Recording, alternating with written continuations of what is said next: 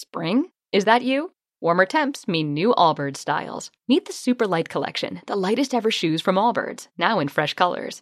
They've designed must-have travel styles for when you need to jet. The lighter-than-air feel and barely-there fit makes these shoes some of the most packable styles ever. That means more comfort and less baggage.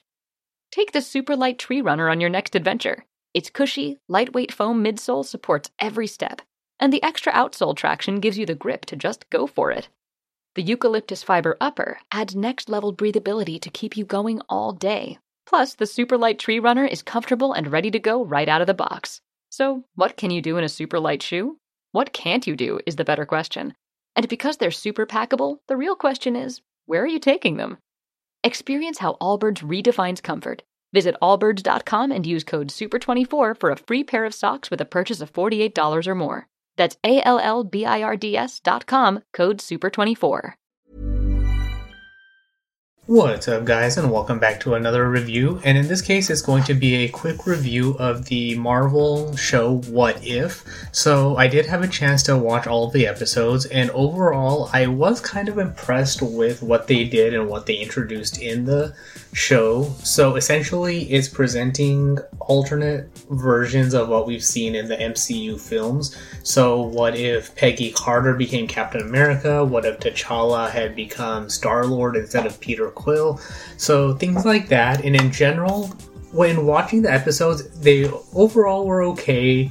They were well produced, so I'm not going to say that they were any of them were any better or worse than the others, except for when they went down the line of making Ultron a very an actual villain compared to what we saw him as in Age of Ultron. So that was more of a contained version where it wasn't really like, after watching What If, that Age of Ultron, the film, wasn't necessarily an age of him, but more of the rise of Ultron.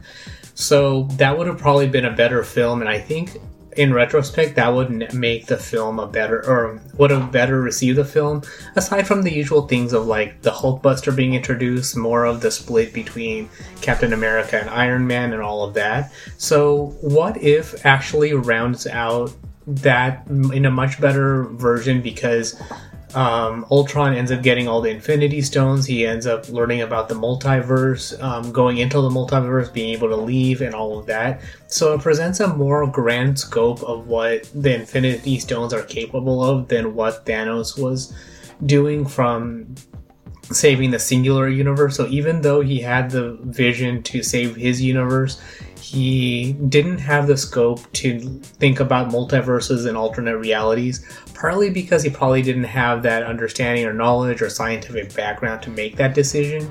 But it shows how limited in scope and vision he actually was, so it makes his whole thing that much smaller.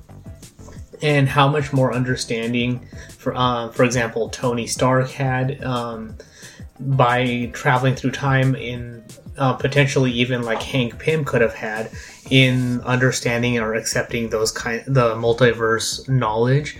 So in general, I enjoyed What If, and it turns more into another stepping stone as far as how it's going to lead into, for me at least, how it's going to relate to Doctor Strange in the Multiverse of Madness, because we do have Doctor Strange dealing with the Watcher enough to the point where it looks like they're going in that direction, especially after what we saw in the Loki TV show. So there's not really much else to say. So this is just a quick review that I overall thought it was good. I'd give it about a B+ to an A-. Originally, I probably would have given it just a solid B because they were random individual stories. But by the end of the show, end of the season, it actually works out nicely because they present the multiverse. They have the Watcher not wanting to interfere, but then ultimately actually interfering. We have an actual Age of Ultron where he's able to take over the multiverses because of his understanding as far as taking over one universe and then ultimately hearing the Watcher and learning that there is a multiverse, and from becoming a robot without a purpose to gaining another purpose because he has more universes that he can now basically ingest or understand and then take out and balance as he sees fit.